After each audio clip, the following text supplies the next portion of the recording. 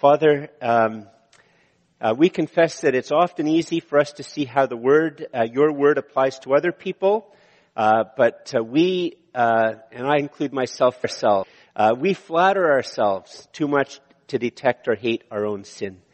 So, Father, we ask for a mighty work of your Holy Spirit in our lives as we open your Word, that your Word, Father, would convict our own hearts, that your Word would come to the very command center of our lives, and that you, through your Word, would do a work of grace deep within us. And this we ask in the name of Jesus, your Son and our Savior. Amen. Please be seated. So first, a bit of a frivolous matter. My mic keeps going in and out. Is that just because I'm on a position of a stage, or is it just a monitor issue? It's just a monitor issue? Okay. If all of a sudden you just can't hear me wave. Actually, I'm going to be asking you to wave for a couple of things. So here's the thing. My family knows that I have a problem. And one of my problems is, well, my family knows I have lots of problems. But one of my many problems is I have problems with names. So on Thanksgiving, when we have some of our kids over, I'm likely to say, Tommy, no, Jesse, no, Joseph, no, Rocky, no, Gordy, and finally get the right name. And I even threw a dog's name in there. Okay, so I have a problem with that. And so in this story that we're going to be looking at, the two main characters are Peter and Paul. I am doomed. I will not make it through this sermon without messing up the names once at least. So what I want you to do is, if I'm saying Peter when I should be saying Paul, could somebody who's not fallen asleep wave at me? And I'll know that either there's a wasp in the room or I've just got the names mixed up. So if you could help me, that would be good. Now, on a more serious matter, in the Willow Creek church, I've been told, they've developed this habit that when they talk about something which is a bit controversial, that might get people mad, they sort of do a little symbol like this over their head, and they say, we need to extend mercy to everybody, because we're about to talk about something which could get people riled, and so just let's give each other a little bit of mercy to try to talk this through a little bit, and then the conversation will go a lot better.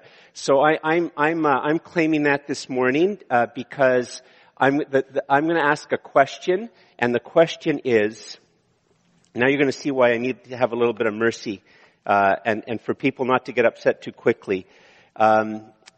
Is racism and prejudice, are racism and prejudice more important than purity of the gospel, or is the purity of the gospel more important than racism and prejudice?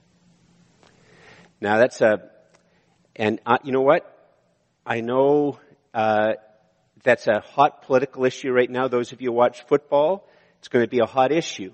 It's been talked about a lot, and I know that for a lot of people, it's not just a political issue; it's a very deeply personal issue, because I know there are probably people here who have been profoundly victimized by racism, and I know I'm an old white guy.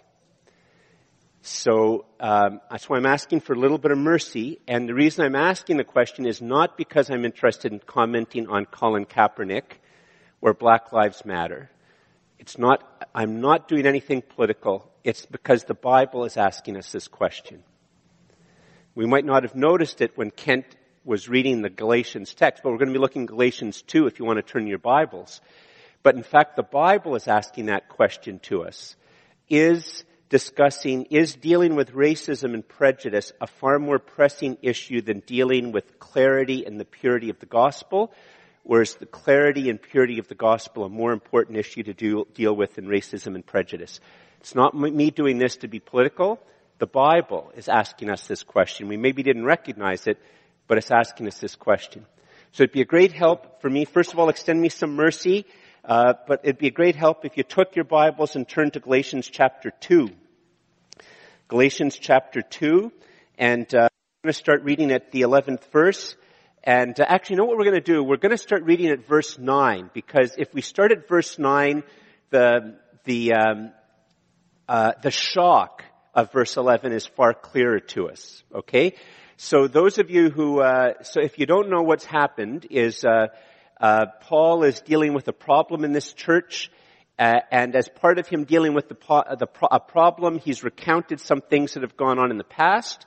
And one of the things he shared with them is that a little bit earlier, Paul had initiated on his own behalf, not because he was in trouble, but he had traveled to Jerusalem to meet with Peter, James, and John.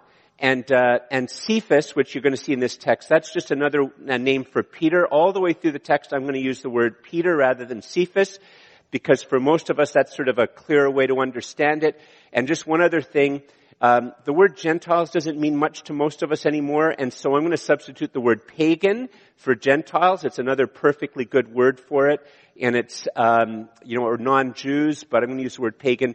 So just the context. So here I've already done it. Paul has gone to Jerusalem to see Peter and James and John, and in verse 9 it tells you what happened after they talked. In verse 9 it says, "And when James and Peter and John, who seemed to be pillars," that's pillars of the church, "perceived the grace that was given to me, they gave the right hand of fellowship to Barnabas and me." It's a really good thing. The right hand of fellowship. Some of you from, when I was in a Baptist church growing up, that's how you joined the church. They extended the right hand of fellowship to you in the front of the church. The right hand of fellowship to Barnabas and me, that we should go to the Gentiles or the pagans, and they to the circumcised. Only they asked us to remember the poor, the very thing I was eager to do.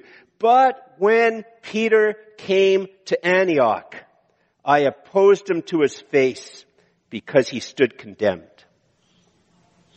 For before certain men came from James, he was eating with the pagans. But when they came, that's the people claiming to be from James, Peter drew back and separated himself, that's from the church in Antioch, fearing that group, the circumcision party. And the rest of the Jews who were part of the congregation acted hypocritically along with him, so that even Barnabas was led astray by their hypocrisy.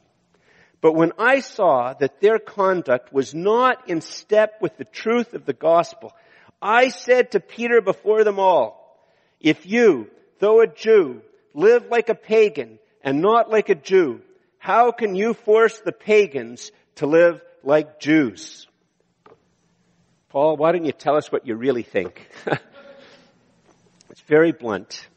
Now here, just to sort of get the full, part of this is a little bit hard for us to understand, because in Canada at this point in time in our history, if I go to Starbucks or some other coffee place, there's liable to be a big table, and you can just get a place on the table to do some work, have your coffee, eat your scone, and all and sundry are at the table, and if I get up to go to another table, nobody thinks it's because I'm mad at them or prejudiced or racist. It's just because maybe a better table or a better spot's open up. So it's a little bit hard for us to get our minds around this.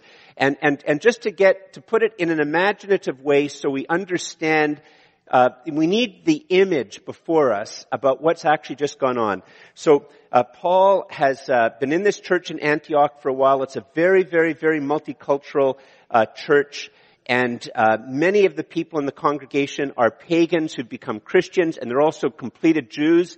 That is, Jewish people who have accepted Jesus as the Messiah, and now Christians, they're completed Jews, and it's a mixed congregation. And maybe Paul has been away for a couple of weeks on a trip or something like that, a preaching trip, or just a break, and he comes back, and they've maybe had a prayer time together, the whole congregation, and then after the prayer time, they're going to have something to eat. And so Paul goes to the buffet table, and he gets some hummus, and he gets some tabbouleh, and he gets some falafel, and maybe because it's a big celebration, he gets some roasted goat, puts it in his bowl, goes to sit down on the grass, just as they usually do in groups of 8 or 10, so they can all sort of joke and talk and have some fun. And he's just sitting there talking. He notices that as he sits down, they're all a little bit nervous. But he just, or looking at him funny, but he's just eating away, having a great time. And then, and this is the imaginative part, all of a sudden he starts to think to himself, he looks around, and he's the only white guy with the African Americans at this group. That's not that odd, but he looks around, and all the white guys and gals are by themselves in their own groups. And all the African Americans are in their own group. And there's no mixing. And so he's eating his hummus, and he's starting to look at this, and he's thinking to himself, what went on while I was gone? And then he sees Peter just with the white guys. And he sees Barnabas just with the white guys.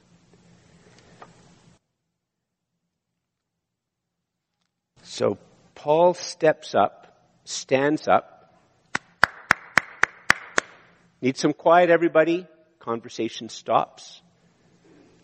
And he looks at Peter and he says, if you, though a Jew, live like a pagan and not like a Jew, how can you force pagans to live like Jews? In front of them all. Big shock, dead silence, red faces. Now here's this really, really, really important question for us. I mean, maybe we've been blessed and we have some tourists visiting as guests this morning from the States or from some other country, but we all live in Canada. So what would we want a Canadian Christian to do if they had the courage of Paul and they found that the congregation was sitting in segregated seats? And what would we as Canadian Christians want to do? What would we want another Canadian Christian to do? And you know what we would want? We would want, let's say it was me who had the courage. You would want me to be able to tell you that I got up and said, what you're doing is racist. What you're doing is prejudiced. Don't you know that that's wrong? Don't you know that that has caused lots of pain and suffering and will continue to cause pain and suffering? And you would want me to have a diatribe about racism and prejudice, and that's what you would want me to do because we are all Canadians. And that is not what Paul does. That is not what Paul does. I mean, this is a bit of a check. Because Paul is going to say that the gospel is more important than dealing with racism. Remember, hopefully you're still giving me some mercy. And we're going to come back to this, by the way, okay? I'm not telling you, I'm just trying to tell you what's going on in the Bible. Okay? That's what I'm trying to do. Listen to what Paul does. In verse 15, and by the way, now we're going to read verses 15 to 21, and just here's a thing. I'm preaching from the ESV, it's the version which I prefer, it's what I usually use. If some of you use the NIV actually has done something unbelievably helpful. It's very subtle, and those of you who read it might not notice it, but what the NIV has done is they put quote marks that begin at verse 15 and go all the way to verse 21. I know, grammar geek moment, I put half of you to sleep by saying that. But here's the point. What you need to understand is that in verses 15 to 21, you are getting a summary Paul said to Peter. If you don't understand what you need to have firmly fixed in your mind, I almost asked some volunteer to come up here and stand up here so that I could sort of act it out and occasionally just look and say, read these parts, looking at that person, because that's what, if you don't understand that, then the text is going to just confuse you and you'll try to do all these weird things to try to make the text understood. Because just look at verse 15. We ourselves are Jews by birth and not Gentile sinners. Well, what on earth does that mean? In fact, what we know is the majority of the congregation weren't Jewish people. So if he's saying this to the congregation, it makes no sense. And all the other things in this little bit of the text, they're not going to make any sense. So what you have to understand is verses 15 to 21 is a summary of what Paul is calling Peter out about and how he's explaining why this is an unbelievably important issue. So 15 to 21, now it makes sense, right? I don't know, maybe if Ken there is, sorry Ken, I'm promoting you to Peter. So you're Peter, okay? And I'm just looking at you. You're all now dead silent. And I'm looking right at Peter. And I say to Peter, Peter, you and me are Jews by birth. That's what you and I are. We're not pagans. You know, before we became Christians, we didn't go to the temple to have sex with the priestess as a way of worshiping God. We knew that was wrong. We knew how to keep kosher. We knew how to do the sacrifices. You and me, we are Jews by birth. We are not pagans who are by definition sinners, according to us Jews. Verse 16. Andrew, could you put this on? Could you all read this verse with me? This is a very important verse. And you'll notice, just before we're going to read it, you'll notice that basically he says the same thing 3 times, but in slightly different ways to get the point home. And so if you could all read it with me, that would be very good. We know that a person is not justified by works of the law, but through faith in Jesus Christ. So we also have believed in Christ Jesus in order to be justified by faith in Christ and not by works of the law. Because by works of the law, no one will be justified. See, he says the same thing 3 times, slightly different to bring home the emphasis that he wants to bring. And so what does justified mean? Justified means it's something that's done by God and declared by God. That's what it means. It's God declaring that he's done something. Is that just me? I did fade out all of a sudden, right? Okay, sorry. Rhythm, good grief, there it is again. Should I move? Am I in a dead spot? Maybe. Okay, we'll sort it out later. Sorry. So justified. I mean, look at that again. It says quite a few times throughout that text, we know that a person is not justified by works of the law, but through faith in Jesus Christ. So we also have believed in Christ Jesus in order to be justified by faith in Christ and not by works of the law, because by works of the law, no one will be justified. So what does that word justified mean? That word means it's an image from the law court. So it's an image of someone who has authority, proper authority, to do something and then make a declaration. So it's this idea of authority, proper authority, doing something and declaring something. And what they do is they declare innocence and or they declare that something has been made right. Now, at a very, very technical, the most primary meaning is this idea that they've been declared innocent. And that's a very, very, very hard thing for Canadians to understand, right? I've shared this before. The problem in Canada, it's not a problem. Thanks be to God for Canada. Let's continue to pray that this will be a rule of the law. But because of the influence of Christianity, in Canada we know that we are innocent until proven guilty. Right? That's a product of the Christian faith. That human beings, against the state, have an integrity against the state, so that the state has to prove that I am guilty. I do not have to prove that I am innocent. That is one of the benefits of the gospel. It's been forgotten in Canada, but it's a Christian benefit of the worldview. But you know what? In most of the world, that is not the case. In fact, if you think back, go back and read the book of Acts later on, what you see in the Roman Empire, if the state thinks you're guilty, you have to prove you're innocent. The state has all the cards, all the power, and if the state determines that you are guilty, if the state determines you're a slave and then have absolutely no power, if the state determines you're a woman and have no power, then you have no power.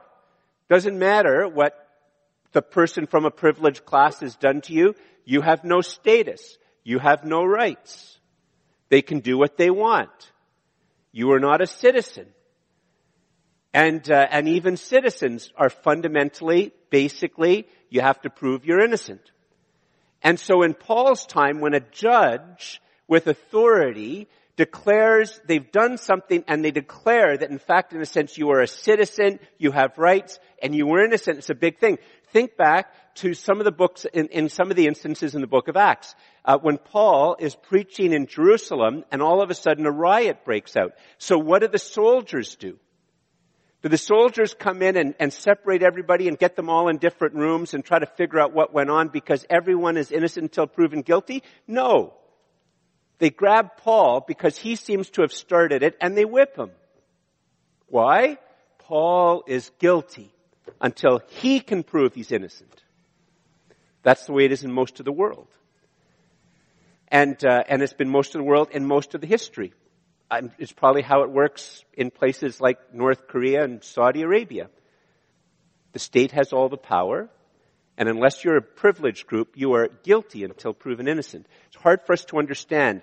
So a better way to understand, it's the same type of idea. It's an authoritative declaration combined with the person in authority doing something to declare that a person is made right. And I've shared this before, but it's a great analogy. I'll share it again a few more times before you start to all fall off in sleep. And a way to understand what being made right is you imagine that there's a young mom and her husband's off on a business trip, or he's off, I don't know, playing golf with his buddies and having a long time at the 19th hole or whatever it is. But she's home alone with the kids. She comes home. She's just really beat, really bushed, rough day. She says, I'm just going to take these 3 kids to the family restaurant around the corner, buy them a meal, have a bit of a break, and come home. And she goes to the family restaurant, and she has the restaurant trip from hell. The kids are actually pretty well behaved, but the waiters are rude to her. The waiters take a long time. The waiters ignore her. The waiters make negative comments about her kids. The waiters blame the kids for all the problems when they're just being slow. They bring the wrong food. They don't apologize. It is the restaurant trip from hell to hell in hell. And she finally just throws down her plastic, pays the bill, and she goes out and she's fighting tears. She's so mad, so hurt, so embarrassed, so angry, and she's walking out of the restaurant. And as she walks out of the restaurant, an older woman is coming in. And the older woman notices that this woman's really distressed, and so the older woman stops her and says, dear, I'm sorry, you look really upset. And the young woman, she's just taken by the older woman's kindness, and she just breaks out and tells her what happens. And the older woman says, I own this restaurant. I'm going to make it right. And she makes it right at cost to herself. What might that mean? I'm going to give you 5 gift certificates for free meals. It's on me. I'm going to bring that staff. The staff's going to be fired. I'm going to bring all the staff together. I'm going to bring them back in the back room. I'm going to tell them how wrong they were in treating you. They all need some training. Some people are going to be fired. I'm going to make some other changes. She has the authority, and at cost to herself, she makes it right. And that's what the Bible is saying here. We know that a person is not made right with God by works of the law, but through faith in Jesus Christ. In other words, God is declaring and acting to make it right. And it can only be done by God. It can't be something that I can just declare that I'm going to make it right. I can make it. In fact, that's the whole thing that works of the law are. Works of the law are our attempt to make it right. And so what this text is saying is that God sees our need. He does what needs to be done at cost to himself. He has the proper authority, and he makes a declaration that you, George, that you, Ken, that you, Shirley, that you, Louise, I have done what's needed to be done to make you innocent, to give you status, to make it right. I declare that I have done it, and that is now your status. It's an official declaration. And you'll notice there's this contrast that what doesn't work is works of the law. And what Paul is saying here is it doesn't matter how much you meditate, doesn't matter how much you do yoga, it doesn't matter how many prayer flags and prayer wheels you set in motion, and it doesn't matter how rich you are, and it doesn't matter how perfect your family is, and it doesn't matter how good you are at keeping kosher, and it doesn't matter whether you make trips to Mecca, and follow Ramadan. It doesn't matter whatever your religion is, whatever your spirituality is, whatever your moral code is, whatever your standard of success is, even if it's the one that I myself wrote, that all these things show that you cannot keep them. And none of them will work. Paul uses example of works of the law because God himself to his people has given them a whole range of things, of moral commands, of helping them to understand that they have to be clean in his sight, they have to be holy in his sight, they have to be pure in his sight. And the whole point of the law was that people couldn't actually keep it. And in Romans chapter 2, Paul extends this to show that God is going to be shown fair, that if people say, well listen, I didn't understand that it was wrong for me to cheat on my taxes. I didn't understand that it was wrong for me to cheat on my wife. I didn't understand that I had to have a concern for the poor. I didn't have an understanding that sometimes I had to turn the other cheek. It's not fair if you find me guilty, God, because I have not done these things. And Romans 2 brilliantly says that all God does in those situations is say, well, that's very fine. And what I'm going to do is I'm going to give you a summary of your life and all the moral judgments you have made about other people and about yourself. And then I'm going to have that as a standard. So I'm going to see how you lived up to your own moral standards, and you can't even keep up to your own moral standards.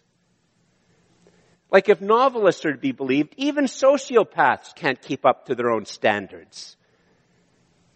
They get mad at themselves that they didn't kill the person right away. I mean, it's a terrible thing, but they can't even keep up to their own moral standards. Sociopaths. Everyone will be silent before God.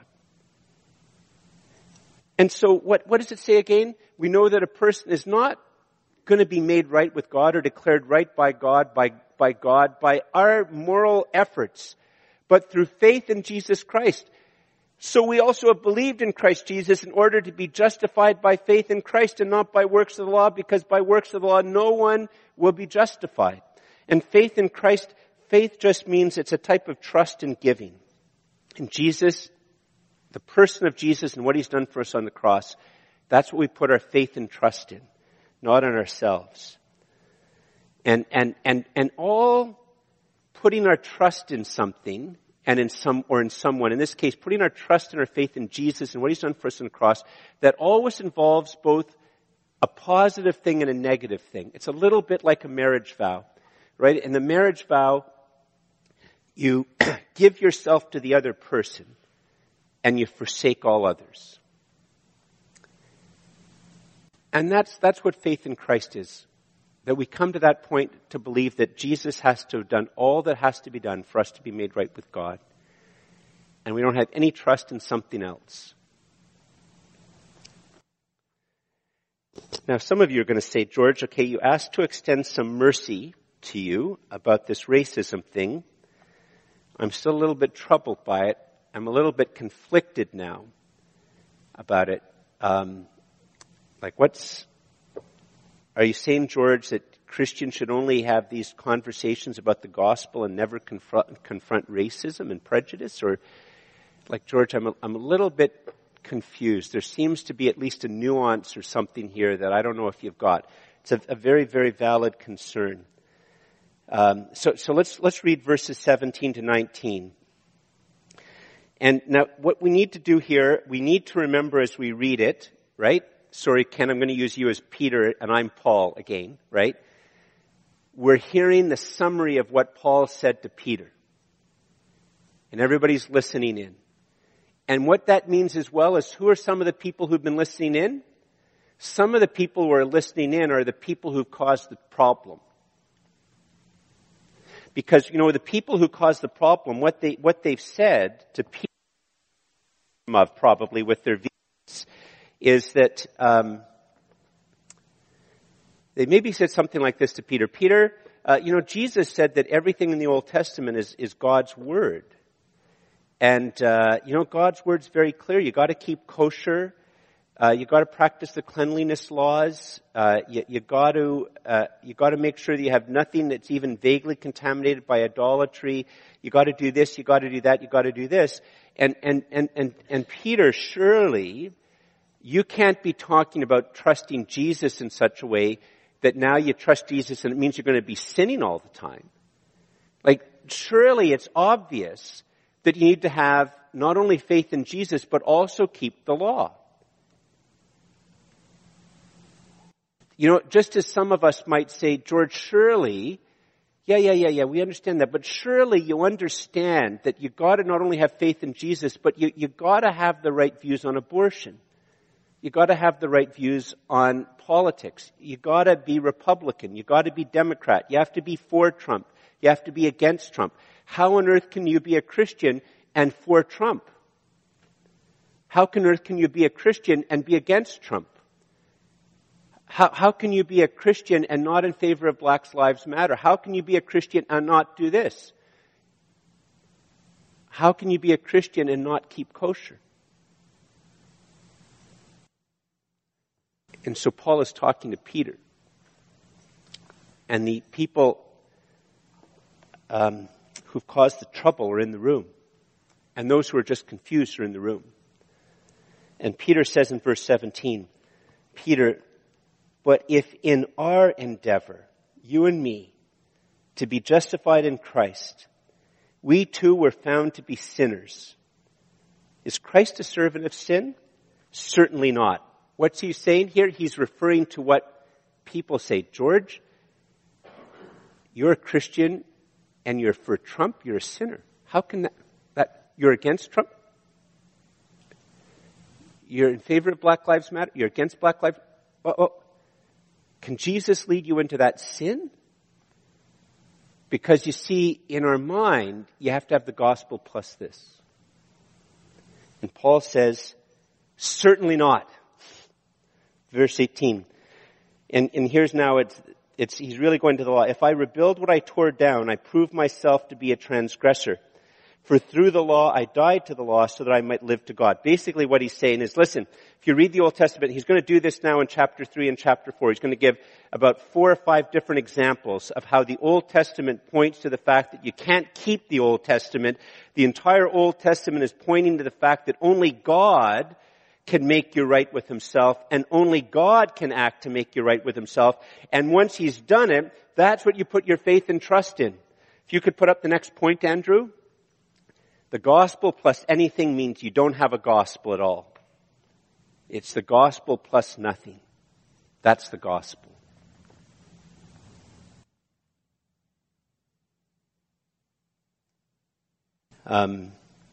Just, in terms of this racism thing, and we're going to move on to some other really important points here. One of the things about this letter, and those of you might remember, depending on Jesus either died and rose again in the year 30 or the year 33. I think most scholars say it was one of those 2 springs of 30 or 33.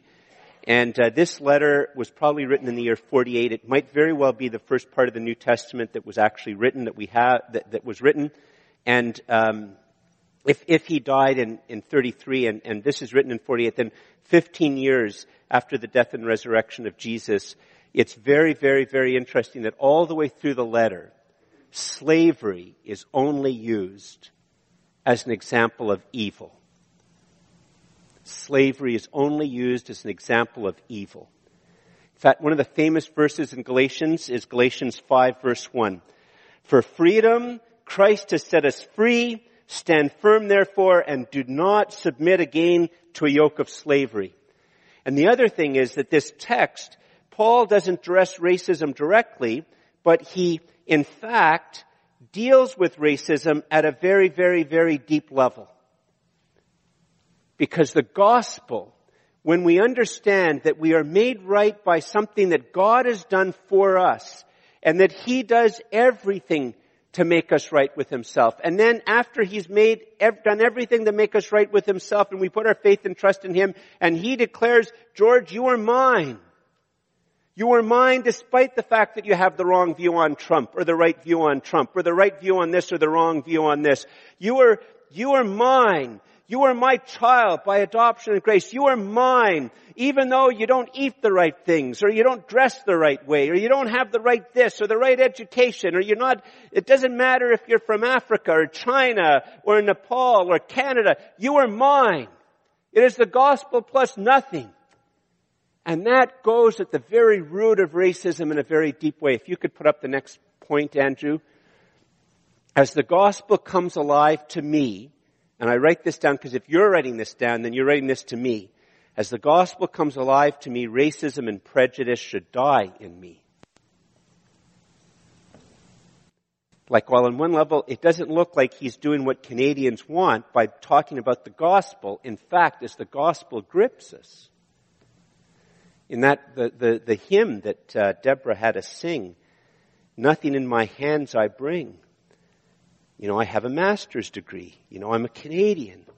I've been married a long time. Nothing in my hands I bring, simply in the cross I cling. Now, I just have a couple of minutes. I have to wrap this up.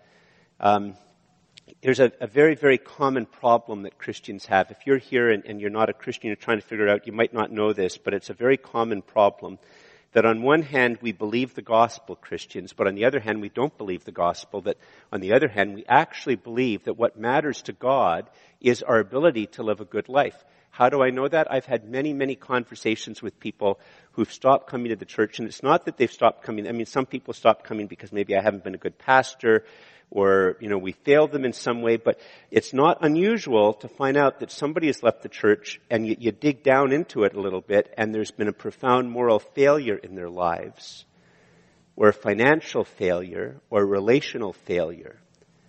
And they no longer feel that they are almost worthy or that they can come to church because of their failure.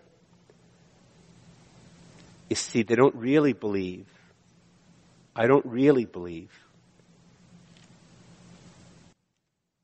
that I am made right with God because God does everything to make me right with Him.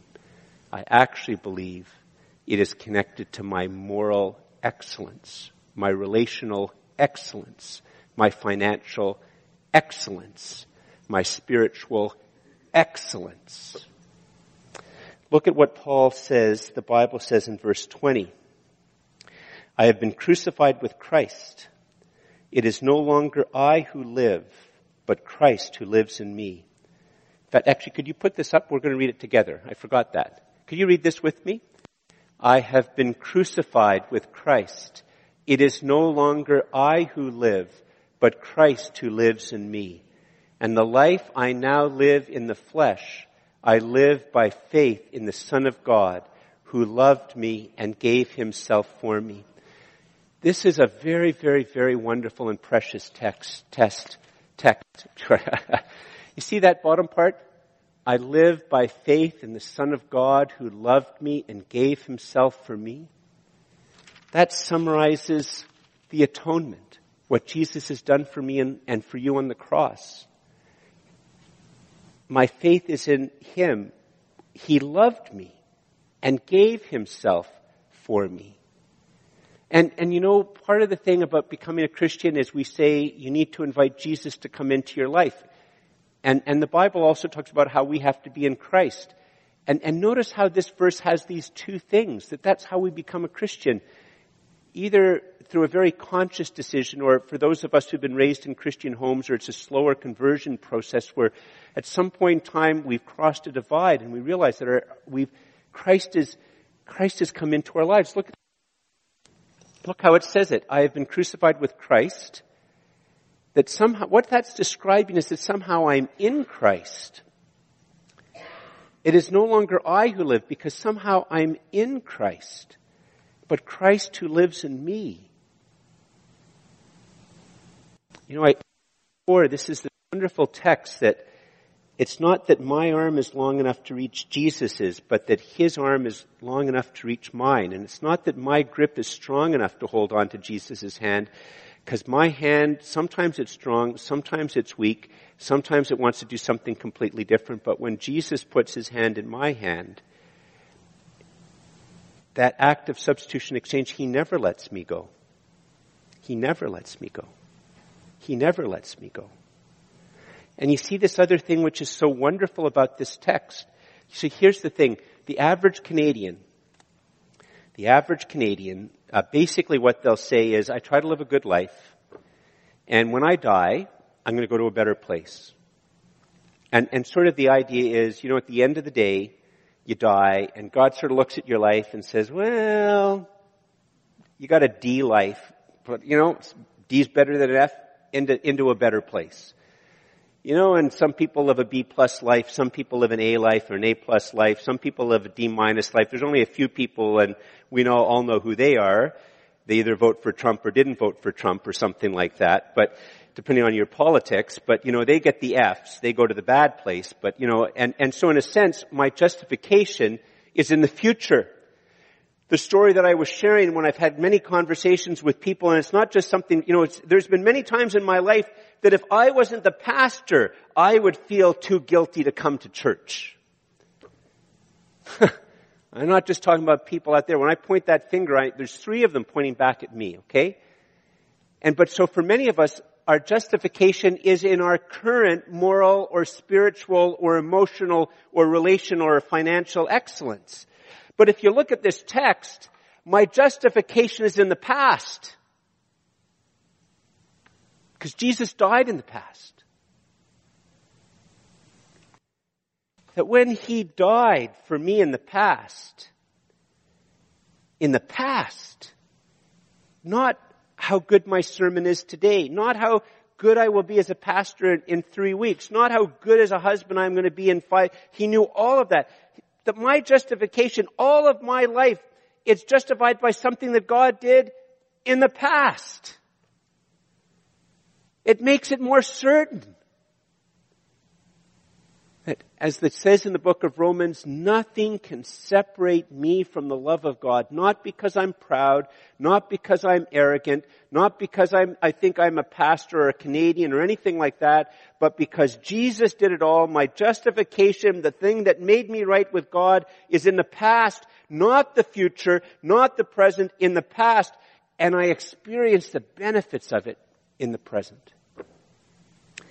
How important is this? Paul brings it home in a very powerful way. My final time of using Ken as Peter, and you're listening in. And what do we all know about Peter? We would all know about Peter that Peter said to Jesus, when Jesus said, I've come to die on the cross, Peter says, no way, Jose. Not for you. And that when it came time that in the Last Supper, Jesus says, I'm going to be betrayed, I'm going to die on the cross tomorrow, Peter says, we're all going to die with you. And Peter says, and Jesus says to Peter, before the rooster crows, you'll deny me 3 times. And Peter follows along, and Peter denies, and Peter goes off crying into the night. And now Paul stands in front of Peter, and he says, verse 21. All right, we'll start just a little bit before that. And the life I now live in the flesh, I live by faith in the Son of God who loved me and gave himself for me. And he says to Peter, I do not nullify the grace of God.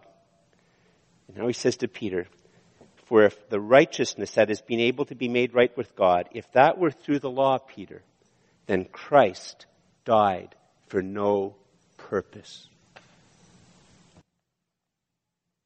Christ's death was only a tragic, vain waste. Please stand.